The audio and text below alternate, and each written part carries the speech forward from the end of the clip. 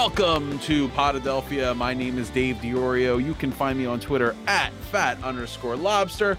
And I'm joined by a guy who's taking Wentz over Prescott strictly on durability. What's up, Gene? Well, I mean, talk about that was a cheap shot. Talk about like probably having to change the script as we were getting ready to do the show. We are probably just moments away from another medical alert for another surgery that Dak Prescott's going to have to get in to keep his foot attached to the rest of his body. My name is Gene Zielak. You can find me on Twitter at @ProducerGene, and you can find the show at Podadelphia. Yeah, and in all seriousness, you hate to see an injury like that. You do not want a competitor, a rival. You don't ever want to see anyone get injured and be taken out of the mix like that. I don't know. I don't know a lot about Dak Prescott outside of being the Cowboys quarterback. But I'm sure he's a decent dude, and you never want to see people get injured. I mean, that's all. That's really all I have to say about it. It looked like a horrific injury. Multiple fractures and dislocation to an ankle it doesn't sound good. He's going into surgery for it like immediately, right? That's what you were saying? Yeah, I mean, and Alex Smith went in for multiple compound fracture to the leg, and that was like 2 years ago. And the first time he had even been in the position to be hit in 2 years was when he entered the game today. So these sorts of things, multiple fractures to your lower extremities when you are as finely tuned an athlete as these quarterbacks are, and this is probably a better question for Dr. Keith the next time we talk to him, but this to me says Dak is probably done for the rest of the year, even if everything is successful with the surgery. It's going to take that long for everything to heal and then to rehab. And you just hope that, I mean, he's got a year contract, he's not long-termed. If this happened to Carson Wentz, at least financially, he would be taken care of. Dax is not. Dax did not sign a long-term deal, so he's going to have to go and be able to play for a job, and it's going to be really hard when you've got a long recovery. So those are the kinds of things that when you see players hold out, especially quarterbacks, you have to sort of take into mind that any player that's on the field is one hit away from retirement. I tend in those sorts of things, for the most part, to lean more favorably towards players. But yeah, no, it's this was not, obviously we thought we would probably be leading with the Eagles, but I will say this. One of the things that, as a Cowboy hater, for lack of a better term, I was looking forward to a decade of Dak, honestly. I like that he has the potential to be a flashy quarterback, put up lots of numbers, but also he seems to lack a certain killer instinct that I don't want Dallas to go out and find. So I like the idea of Dallas and Dak in a happy, long marriage, because he's exactly the kind of quarterback I like in Dallas, a guy that can put up a lot of numbers, but who's going to end up losing to the Eagles a lot. You know what the funny thing about Dak is I never looked at him as a villain or a rival to Carson Wentz or to the Eagles. The thing that frustrated me the most about Dak Prescott was the media's use of him as a foil for Carson Wentz, or some sort of barometer of where Carson Wentz is. And every goddamn talk show has like the Wentz Prescott comparison up there. So it was never really about Dak. It was just sort of about the Cowboys and the way, I don't know, his performance was manipulated to personally piss me off. Well, and the interesting thing is there is a natural and more a better foil for Carson Wentz's career. Yeah, he went number Jared 2 Goff. behind Jared Goff. I mean, right. and they've both had very similar sort of career tracks. And here's another thing that kind of annoys me about this injury is I think the person who probably is laughing the most about it right now is Jerry Jones. Yeah. Because he gets out, he has his escape route from this whole contract situation. Yeah, he's kind of left in the lurch if he doesn't have a quarterback next season. I don't think Dalton is going to be the answer really long term beyond the season for them.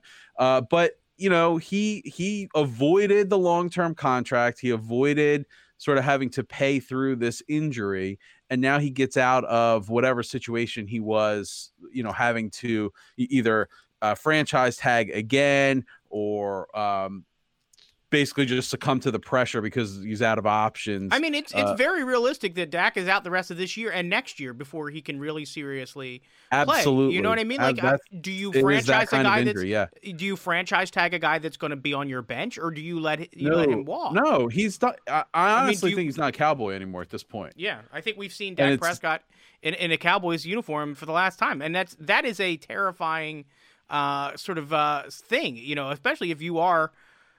If you're a Cowboys fan, and I don't know, I doubt there's any of them that are listening to this, but literally, it's almost like your franchise just had to automatically hit the reset button.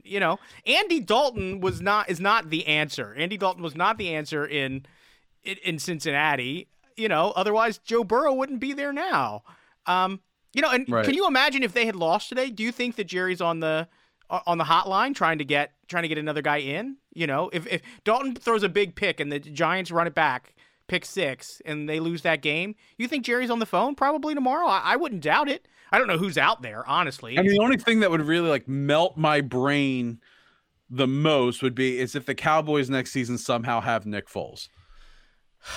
I don't see that happening. I honestly think that he is. Listen, is it a 0% chance? It's a non-0% chance, but I just honestly think that he sort of found a pseudo home in Chicago, and I just don't see him. If it's up to him, I think he still has another year on the deal that keeps getting moved around because he signed 3 years for Jacksonville. So the only way that would be happening would be if he was traded again.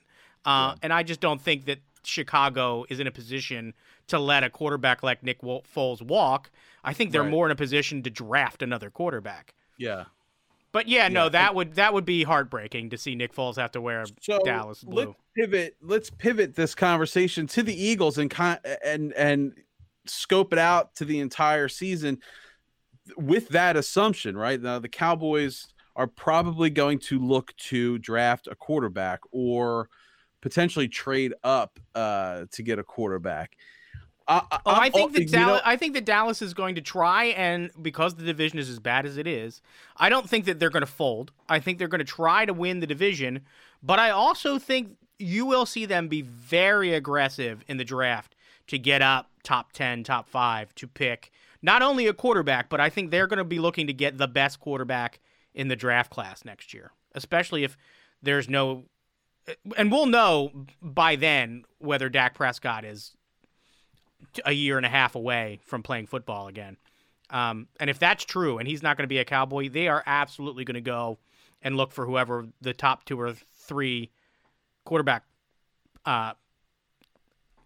potential would be in the draft this year. I think you'd see them move way up. Right. So, again, let's moving this to the Eagles in the larger conversation, if in case you weren't with us today, the Eagles fell to the Pittsburgh Steelers 29-38 in a game that was much closer than the score indicates. I'm at the point now where the worst thing that could happen for any team in the NFC East is to win the NFC East. Yeah, I mean, I think I totally understand what you're saying. It seems like right now you're better to lose this division and set yourself up for the future than to be that 7-9 team that's going to be a sacrificial lamb in the first week of the playoffs. And in all honesty, will 7-9 do it? Is Well, it could be. Will 6-10 do it? 6-9-1. Yeah, well, we laugh. But no, I mean, very seriously, I think that the winner of this division might be the team that's able to win the most division games. It may come down to that. A lot of teams seem we've lost one to Washington. Dallas has now won one over the Giants. I think the Giants have lost 2. I think they couldn't have. Because the Washington only has they've only played them once. So, yeah, I mean the Giants are in real trouble. Although they looked almost like a competent professional football team today, almost. They took what I thought was early on. Early on, 17-0. And I didn't think that they looked bad in the second half. I think that, they had some plays not go their way. They had a play that probably would have locked it up in much better fashion, called back on a dumb penalty, dumb on the part of the offensive lineman when they lined up and threw that fake field goal, which that play went out to perfection. That receiver, I think he was so wide open. I think I could have made that play, or Nelson Aguilar could have made that play. Right. But, it was called back by an illegal motion, which is an insane call to have made on that play there. But yeah, and then you have the Eagles game today, and I'll tell you, the long view is I did not think we were going to win this game in any sense of the word.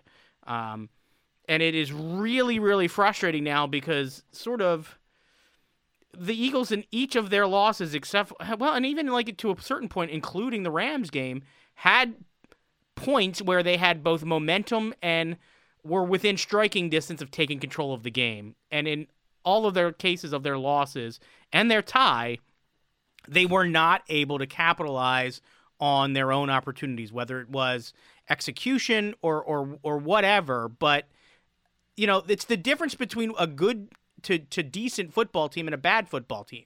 A good football team, even when they get down, finds a way to take advantage of even the few chances they get. And this Eagles team, when they are given chances to win a game, they find new and unique ways to give it right back to the other team. I'm going to encapsulate what happened in today's game and why we lost in this game in one exercise. And I'm also going to test your math skills, Gene. Are you ready? I'm ready. My math skills are not great, but I feel like I'm confident I'll be good at this one. All right. Today, what was the play of the game? The best play of the whole game today for the Eagles, what would you say it was? The 72-yard run by Miles Sanders. That would be my opinion. 74. 74. And yes, that was awesome, man. I was like jumping on my couch screaming because that tied the game up in like one play, and it was incredible. Okay. And it's like automatically makes you have to respect the run game if you just rack off a 74-yard run, you know? Yes. Yeah, so the Eagles today had 94 rushing yards. And 74 of them were on one down. Right. So, okay. So, outside of that one play, Gene, how many rushing yards did we have? That would be 20. Okay. Now, hold on. Carson Wentz had 11 of those yards rushing. Mm-hmm. Mm-hmm. Okay. So, those are scrambles, potentially design runs, quarterback sneaks, just a bunch of nonsense. So, how many rushing yards did our running backs have outside of the 74-yard play? That would be 9. What the fuck? That's terrible. The fuck? I get that you're playing a really tough rush defense, and you were in this game, so it wasn't like, oh, we have to abandon game plans or whatever. 9 yards, 9 rushing yards. They could have still run the ball after they were down 9 points at the end of the game. They were on the correct side of the 2-minute warning with 3 timeouts. They still could have run the ball if they wanted to. Yeah, I mean, rather than give the ball back as fast as they did. This is the story every week. We talk about this every week. No commitment to the run. Carson Wentz makes a ridiculous turnover, hero ball. I don't know where else to go. I mean, it's like Groundhog Day with this team. Yeah, it really is a case of every week they find a new way to do it, but the formula is really pretty much the same. It's just a matter of where you put the time stamp in the tape. And I wasn't unimpressed by the defense, although you really should figure out a way to cover a guy who puts 4 touchdowns up on you. It's rare to see a receiver score in as many ways as he was able to today and put a touchdown up in each quarter. That's a pretty cool stat if you're a Steeler fan. But if you're talking about Claypool, he had 3 touchdowns. I thought he had a 4th in the fourth quarter. Didn't he have 3? He had 3, but whatever. I mean, still. But still, a lot put a hat of on scores. that dude. Yeah. Well, and when you're in a position to try and get back into the game, where if they kick a field goal in a drive in the fourth quarter, you at least are only down a touchdown with clock. Yeah. And what do? They give up the middle of the field wide open. They give up a post route that was so clearly botched. Like, I don't know how that's the play that beats you. If there's one thing that can't beat you, it's a guy literally just running a skinny post up the middle. Gene, who is our tight end? Last time I checked, it's Zach Ertz, because I don't know if Selleck or certainly Selleck's not there, but I don't know if Goddard is playing. If Zach Ertz wants a new contract, 1 reception for 6 yards today is not going to get it done. Oh, that's not going to cut it. That's not going to cut it. I literally didn't hear his name called. I don't think I heard it more than one time today, and I think it was for a block he put on after a reception. I didn't hear it, and that's the thing is, were we just not in positions where we needed first downs? Because that's usually where Carson Wentz is going. Or had the Steelers just decided we're going to shut down Ertz and let, the practice squad crew beat us? I mean, I guess that's what it was. I mean, look, we may have found something with this Travis Fulgham character.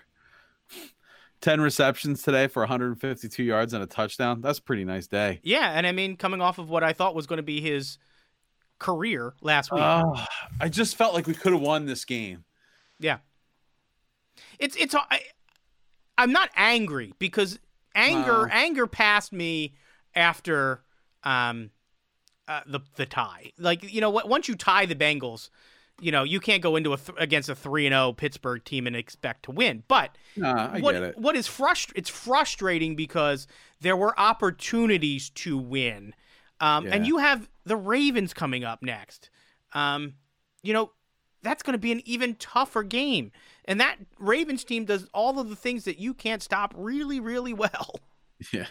That's going to be a hard game to get up for. And I mean, as a fan, yeah. We'll watch it, but it's you got to at this point start to realize that the Eagles are who they are right now, and with all these old guys that are injured and relying on these young players, it's just not going to happen. I mean, you're just not a playoff team. You're not a playoff team. You might make the playoffs, but you're really not a playoff team. No, you're not on the level of Seattle. You're not on the level of oh god, no. Probably about 7 teams in the AFC. You're not even on the level of like Las Vegas right now, who really kind of surprised me and socked the old champs in the jaw today. I don't even know if we're on the level of Arizona right now. No, and do we play Arizona? I don't know if we play them this year, but we will. They will be playing against the Cowboys next week, which will be a fascinating. I think they play on Monday night. I think that'll be a good game, depending on how the schedule shakes out. That's a whole nother issue that we haven't even touched on. I guess we touched on a little bit last week, but it continued to wreak absolute havoc in the schedule this week as New England and Denver have completely, much like last week when Tennessee got their game wiped off of the schedule. New England and well, hold on. Now wait a second. Now Tennessee was supposed to play Pittsburgh, right? They were last week, yes, but that got so. Also, Pittsburgh got a bye week out of that. Yeah, I mean, but they lost their bye. They're not getting another bye. Well, I mean, whatever. That doesn't affect me. But now their bye week synced up, so they're playing the Eagles after their bye week. Yeah, they played the Eagles after a bye, and they were at home. Yeah, so we were really hyped when the schedule got announced that we weren't playing any teams off of their bye weeks, right. And now wrong because of COVID, like things have been shifted that way. Yeah, so we have New England and Denver now off the schedule for this week. They'll both be taking their bye this week, and we have I think it's Tennessee and Buffalo. I guess they got moved out to Tuesday. Somebody got moved out to Tuesday. I mean, at this rate, the Super Bowl is going to be in March. Yeah. Oh yeah, I think we are one more weekend like this away from like talking about a week 18, week 19, and I'm not talking playoff weeks. I mean, like you're gonna need to have games the first 2 weeks of January or into the third week of January just to complete the schedule. I wonder if it's going to get to the point where some of these matchups are two teams that are not in contention and they're just going to scrub them. I don't know how that works. Yeah, I mean that That would probably be the cleanest solution. Yeah, I mean, you just hand them all 0-0 ties to go into the record book, But yeah, so Eagles 1-3-1. Your one win was against San Francisco last week, who got the absolute doors blown off of them by the Miami Dolphins today. Yeah, they did not look good. So, I mean, it's one of those things where does that sort of indicate to you the type of team that the Eagles beat? Or is that is Miami better than we thought? No, I think what it is San Francisco is worse than we thought. Or at least still very beat up. Jimmy G started the game, right? Yeah, but I don't think he's 100%. And he got pulled. It's a mess out there, and that's our one win. We could very easily have no wins right now. You say the Ravens next, and then who's we have another really tough one after that, right? We had Seattle coming up soon too. I don't know if it's the following week or... I mean, like the Giants can't get here fast enough, but looking at the way they played today, I'm not. Yeah, the Eagles are not in a position where they can look past there's no other team in the league that they can't say is. Well, the next 3 games are Ravens, Giants, Cowboys. Okay, all right. Well, that'll be interesting. So you'll know. I mean, you'll know November 1st when we play the Cowboys at 8 p.m. on Sunday Night Football. So really, I mean, like if we go 0-3, that's it right now, right? If we don't win any of the next 3 games, forget about it, right? Well, I think we're close to forget about it now. You got to beat the Cowboys. Like that's the thing. Yeah. You do that, you're probably a first place team. Probably, yeah. Yeah, I mean, I think that Ravens game is going to be a very tough ask. I would love for them to stay in it. I just don't see how you beat that team. Carson Wentz is going to have maybe the game of his life probably to do it. And certainly he did not have the game of his life today. I don't pin all of this loss on Carson Wentz. He did have another bad turnover. There was, and I don't pin a lot of it, all of it on the defense either, although there are certain places in that game where you've got to get stops that they didn't. I mean, the Cowboys' schedule is so soft. You would think that they would be in position to run to run this division. They're going to win. I got a hard time even with Dalton. Dalton's probably better than Dak at this point. I mean, Dalton is certainly not. You're not bringing in some completely unexperienced, cold rookie, who has absolutely no idea what he's doing, deer in headlights sort of situation. At least you have a guy who is a professional quarterback. Where are you at with the Eagles? Like, should they just blow it up? I mean, I think that there are some pieces that I'd like to build off of. I think that I wish the offensive line was a little younger. I'd like to say that Lane Johnson is still a guy you can build around. The only thing I would say that I really would want to keep is Miles Sanders. He, I think, is clearly the best player on the team at this point. But he's a running back, and running backs have a short shelf life. So, I think you don't necessarily have to go out and look for a marquee running back. I like Darius Slay. I think he's a good player. Yeah. I think he's done wonders for, shoring up the secondary. I still wish that we had a better safety. I think but my biggest gripe, I think, right now is it feels like of all of the team strengths we saw going into the season, our defensive line is just not getting it done. And that was supposed to be a place where you were supposed to be able to dominate. Well, I think that they weren't getting it done today. I think the Steelers kind of game planned. Oh, yeah. For that. Which is when you have no linebackers, that's the plan is you just run. Right. You just run those underneath passes, and you have Ben Roethlisberger who's so tall that he can just drop those in, and their receivers are fast. Like that is what they are built to do. They are built to. It's pretty amazing that we were in this game. We had to really battle. In the second half to sort of right the ship. We were down as many as 17, and it felt like we got down 17 in a blink in the third quarter. So to even have kept this game reasonably close was a moral victory, I guess, but those don't actually count in the standings, unfortunately. Let me ask you 2 questions, and we'll wrap up football.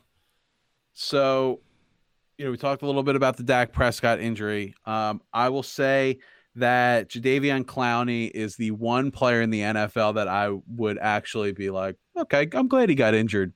Yeah. Is there another one? Man, I don't have a name off the top. I got hockey players, bro. But not in that way, like a career-ending sort of thing. There's definitely guys that I don't like, that I'm sort of like out on, but I didn't want that to happen to Saquon this year. I wouldn't want that to happen to Danny Dimes. I would like some sort of catastrophic injury to happen to Daniel Snyder. I don't know that sort of thing happens in an owner's box.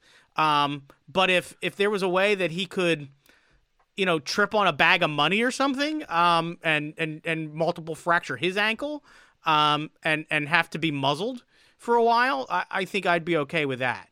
So that's going to be my answer. It's sort of a cop-out.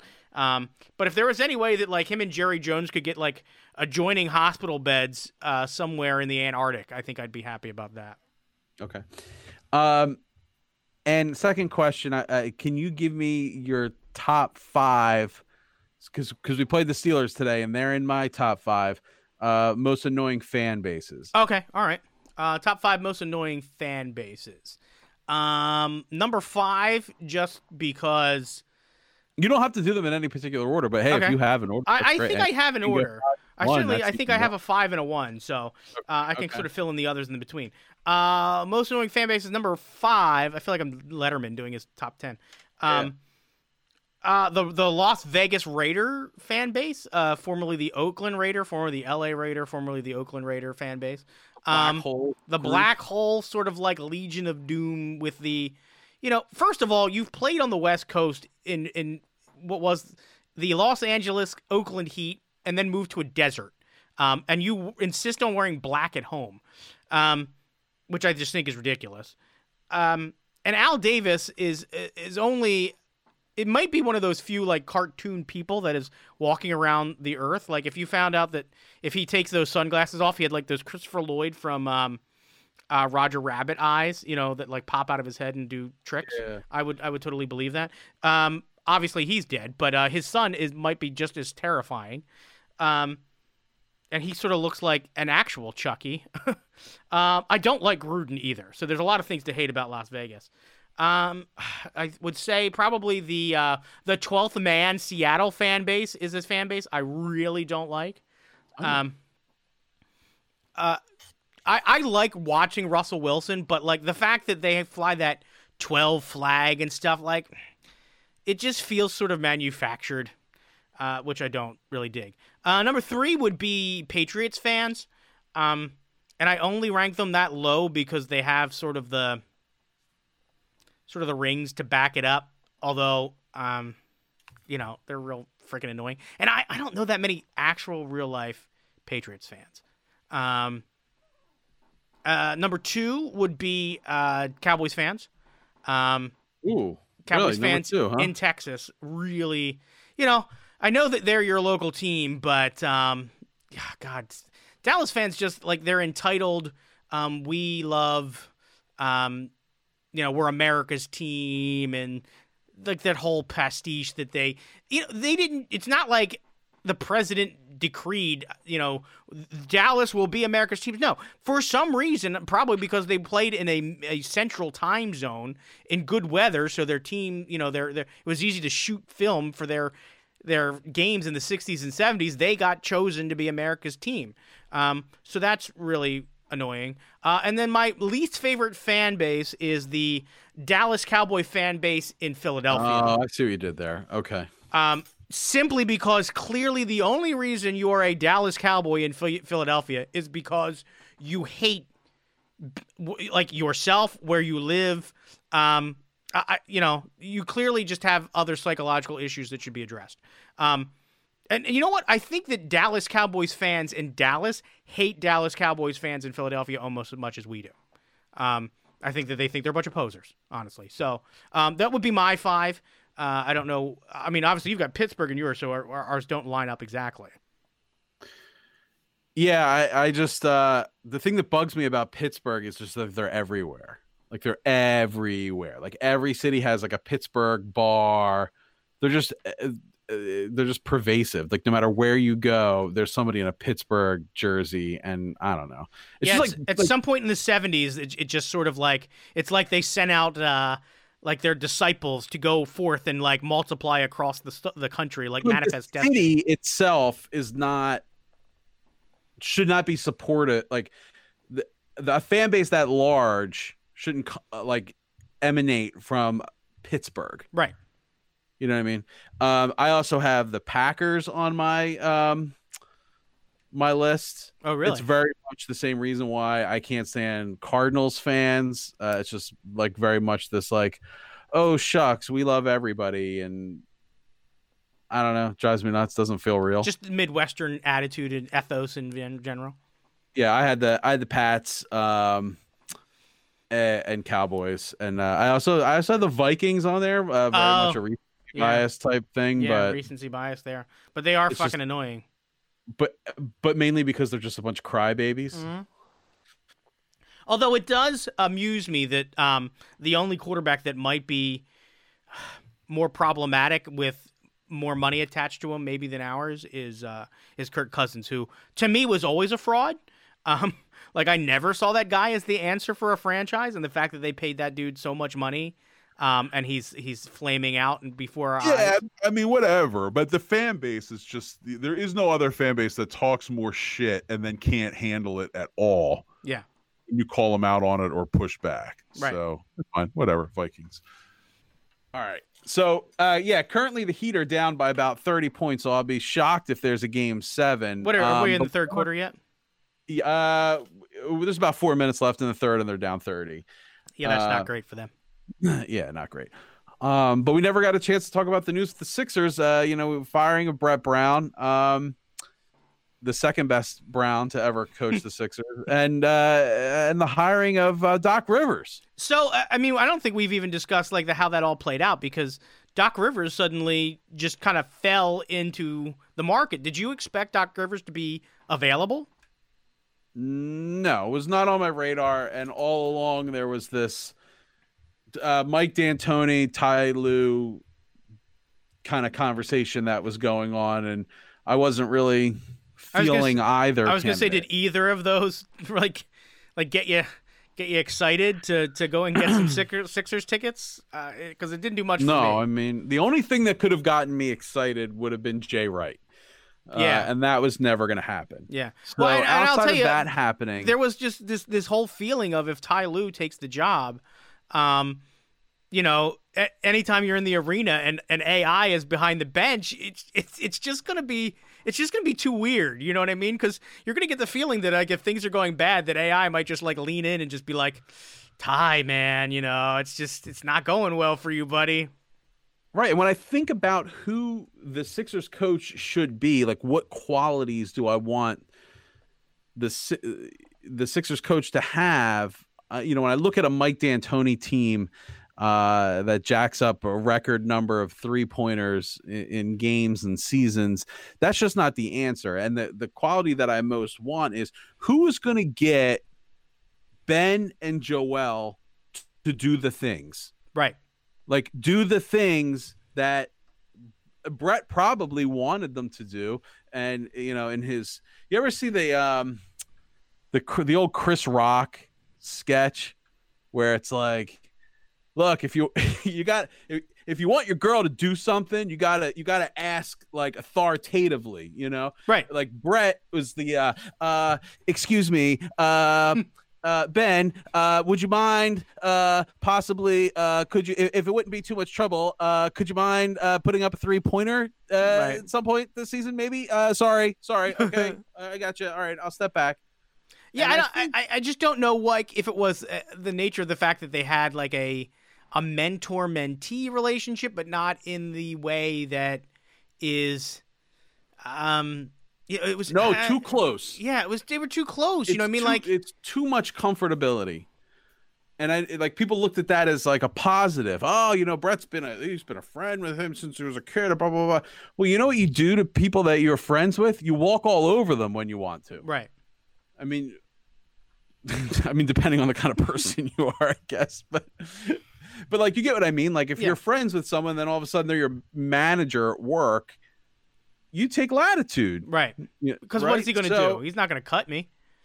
I think Doc Rivers has he's got the cachet, he's got the championship ring, he's respected around the league, and from what I've been reading, from sort of Clippers beat writers and things like that, he may be the best in the league in terms of a relationship coach. Right. Like developing relationships and, getting the most out of players in that sense. Got a lot of negatives coming out of those beat writers too.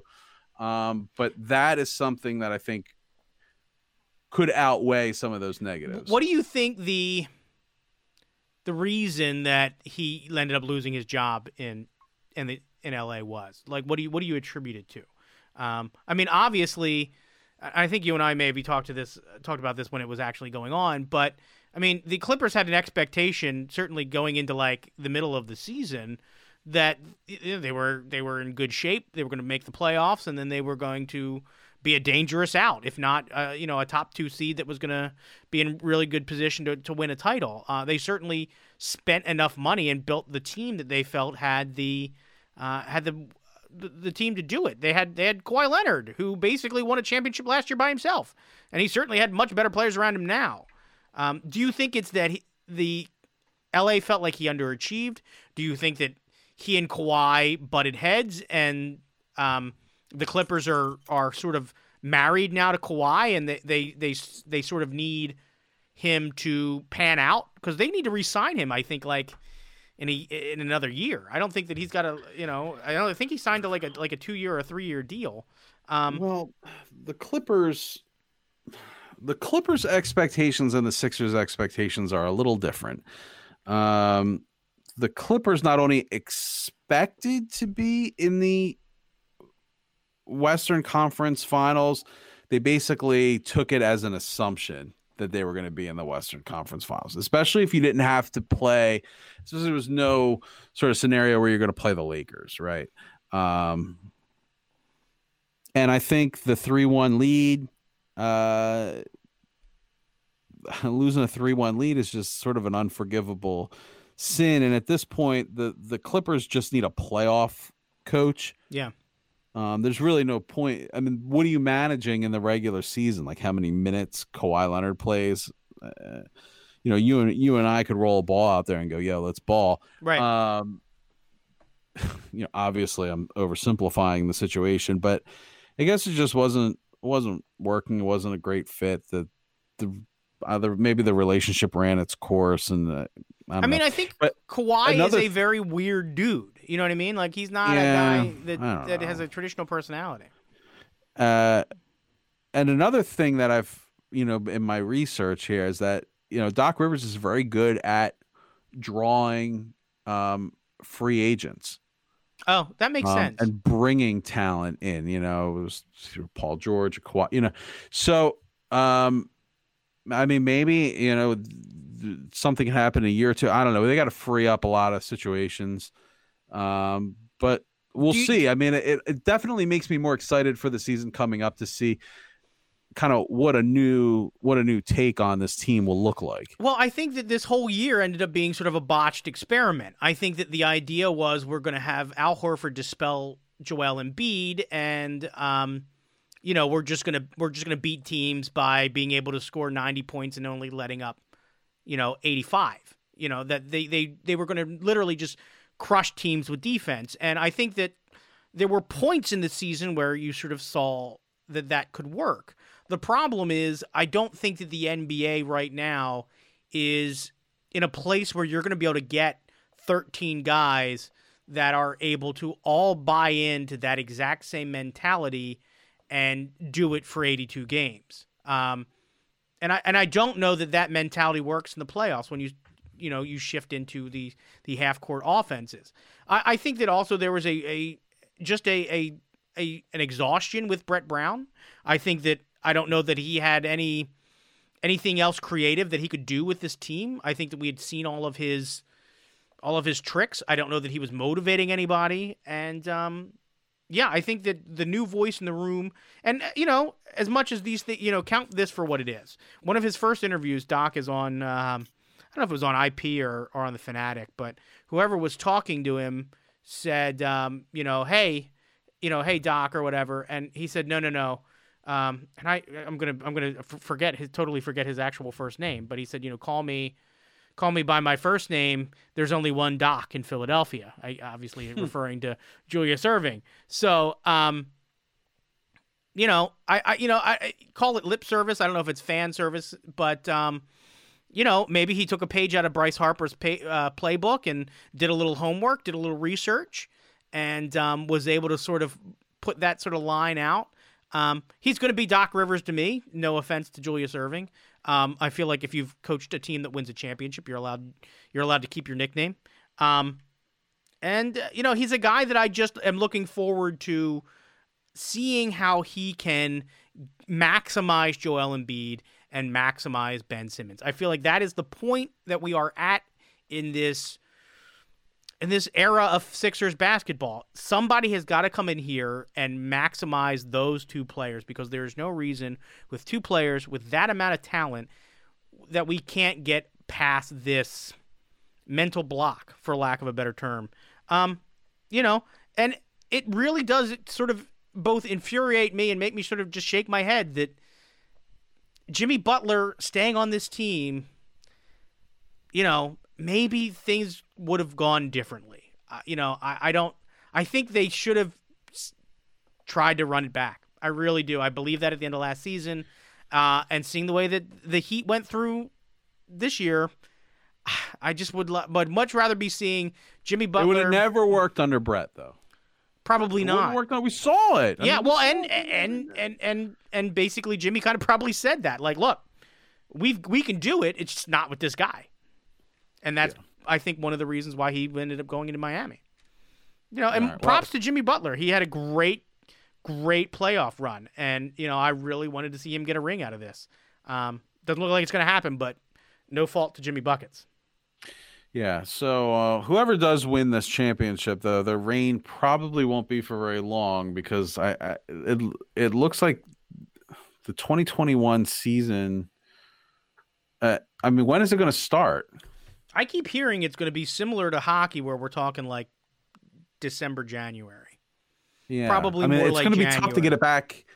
You got to get it back on schedule at some point. Yeah, and I think I know they want to play full seasons. So, well, I think that your first season back, you got to be looking. Now, the bigger question I think is, are they going to rebubble? Are you going to get the players to buy in for a regular season bubble, or are you going to go back to traveling? And we've seen the NBA and the NHL have had a lot of success in terms of dealing with the virus by bubbling.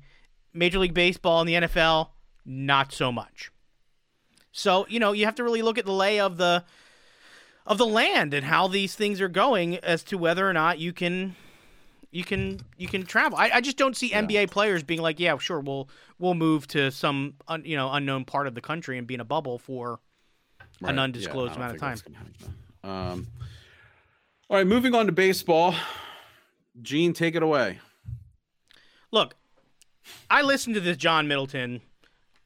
We've restructured the front office press conference. First of all, are they trying to like soften the landing on this whole Matt Klentak thing? I have no doubt that from everything I understand, Matt Klentak is a nice person, and I'm sure he knows things about. You don't know that. You don't know that. I don't, but I guess I can't. More importantly, I assume that in order to have gotten to this position, he must know something about some part of baseball management. But honestly, this is professional sports, is results-based business. You can't just keep plugging along and having not really meeting the benchmark in getting anywhere close. And the Phillies have been another case of like Groundhog Day, where and this season in particular more than any. there was just no reason why the Marlins were in the playoffs and we were not. It's just frustrating. And to have been in contention for as long as we were, considering how bad our bullpen was, it's a testament to how well our offense played. So to reduce his role, keep him in the organization, to pull his underling, his assistant, I guess, one of the guys in his department, and make them the interim general manager. Here's my thing that is problematic with this for me. If there was ever a time where you needed to have not only a qualified general manager, but you needed to have somebody that can actually seal this deal for JT Realmuto, and now you are in an interim GM situation, with basically means, are we expecting Middleton to sign JT himself, or have we all resigned to the fact that he's going to be a Yankee next year since the Yankees are going home? And they need a catcher, So, what is your take on what is now? How do you read, especially considering one of the things Middleton said was basically like, we feel like we got value from the JT Realmuto trade, which I think is a load of horse manure. Look, I don't know that he can come out and say this was a colossal mistake, this was a colossal miscalculation, but it was. And for Middleton, I'm starting to think that Middleton's the problem. And what are we going to do? Like, we're stuck with it. I know everyone was all happy when, he became the face of ownership. We got all this money, really wants to win, talks a lot about winning, talks a lot about spending money, signs Bryce Harper. Great. But now we're crying poor. Now,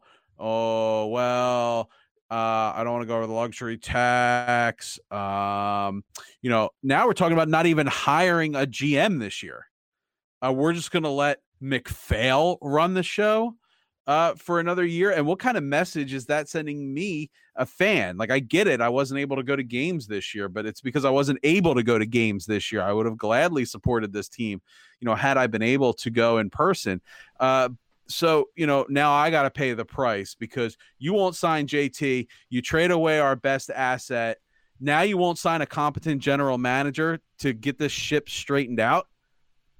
I don't know what I'm supposed to do here as a Phillies fan.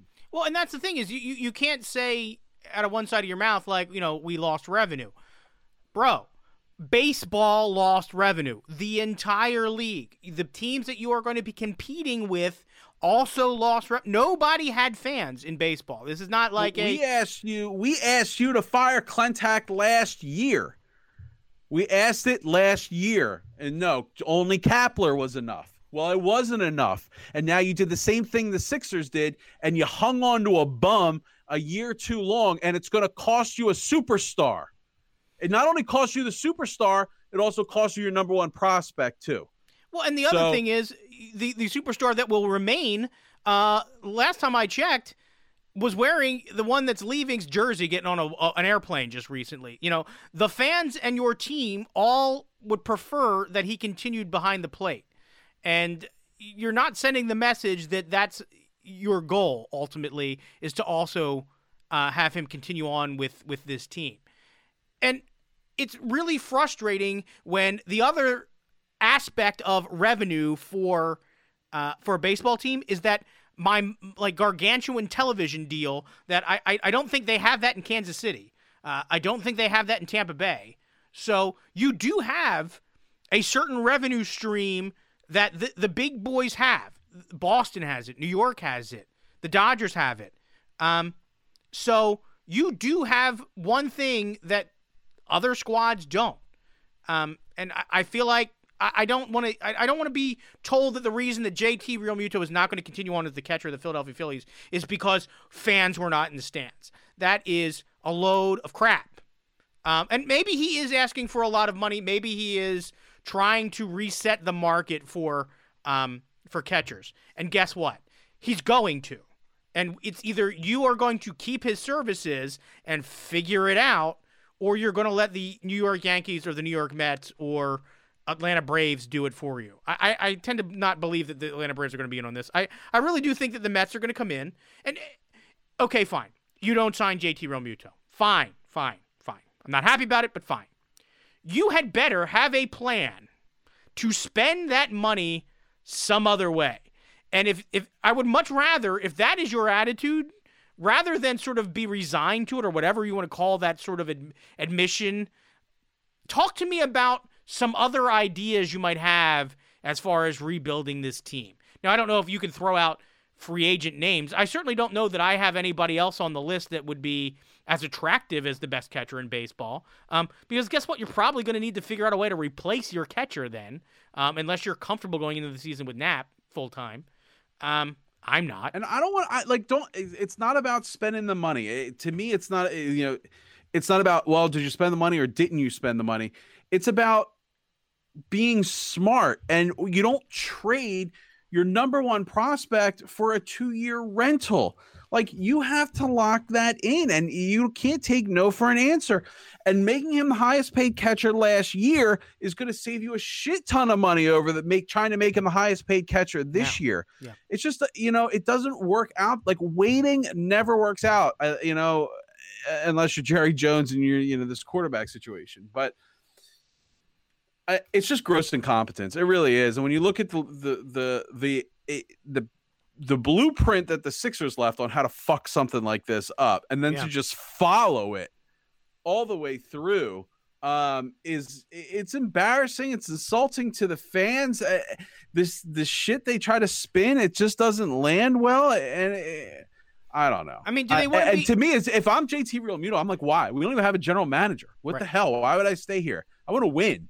I want to win. I want to go to the Braves. I want to go to the Yankees. These teams are in the playoffs right now. What are we doing? We're trying to get an 8 seed with a losing record by losing 6 straight to, like the Brewers did, to back their way into the playoffs to be lambs to slaughter against the Dodgers. Like, it's ridiculous. Yeah, we want to be in a position where not only are we going to go into the playoffs, but that we are a team to be reckoned with. That a team that can make something happen, to be in a position to the fans to win the whole in the thing. City did their part. The fans in the city did their part. There's no way, if you talk to JT Realmuto to a man, he will not tell you that the fans showed outpouring of love for him and support for him, and this city desperately wanted him back. There's no way he would deny that. His teammates, he's got the support of the number one personality in the city in Bryce Harper. So the clubhouse did its part. John Middleton, you are the one who did not do your part. Right. So that's I'm ending this podcast on a really frustrated place right now. Yeah. I should have led with the Phillies. Maybe we close on this, and maybe, I was talking to my dad today, and we were talking about, the bleakest times in Philadelphia sports. If there was one thing maybe that you feel like is a silver lining, a ray of hope, something that you sort of like tethering that lifeline to, that thing that hopefully will, as we're falling deeper into this hole, hopefully is gonna catch us and sort of pull us back up to the light. Is there any one thing that you're like, at least we have this happening, and I feel really good that this is going to be the thing that we can hitch our wagon to. And I know Chuck's going to say the Flyers, and he's not here, but I'm just going to go out on you mean limb. The city as a whole? Like in this, as far as the sports landscape of the 4 major sports. Yeah. But like okay. Yeah. It doesn't have to be Phillies related. Look, I know it's not popular, but the Union won again tonight. Yeah. They're number 2 in the East. They're 10-4-3. I mean, watch this team. We finally got stands in stands. We finally got fans in Subaru Park tonight, and as sparing as they were loud. And it was a nasty night. It's raining, and the Union won a hard-fought 2-1 game. It's a team that's got grit. It's got a lot of youth on it. And they could actually make some noise. Now, I know soccer is not everyone's cup of tea, but check it out. the other things that I'm looking forward to, I know we talked about Doc Rivers, so I am looking forward to seeing that team play with new leadership and potentially new direction, and see, what a new voice in that locker room comes up with. And then, thirdly, I mean, maybe number one overall would have to be the Flyers and, Carter Hart's development. I mean, I love the kid. He's my third son.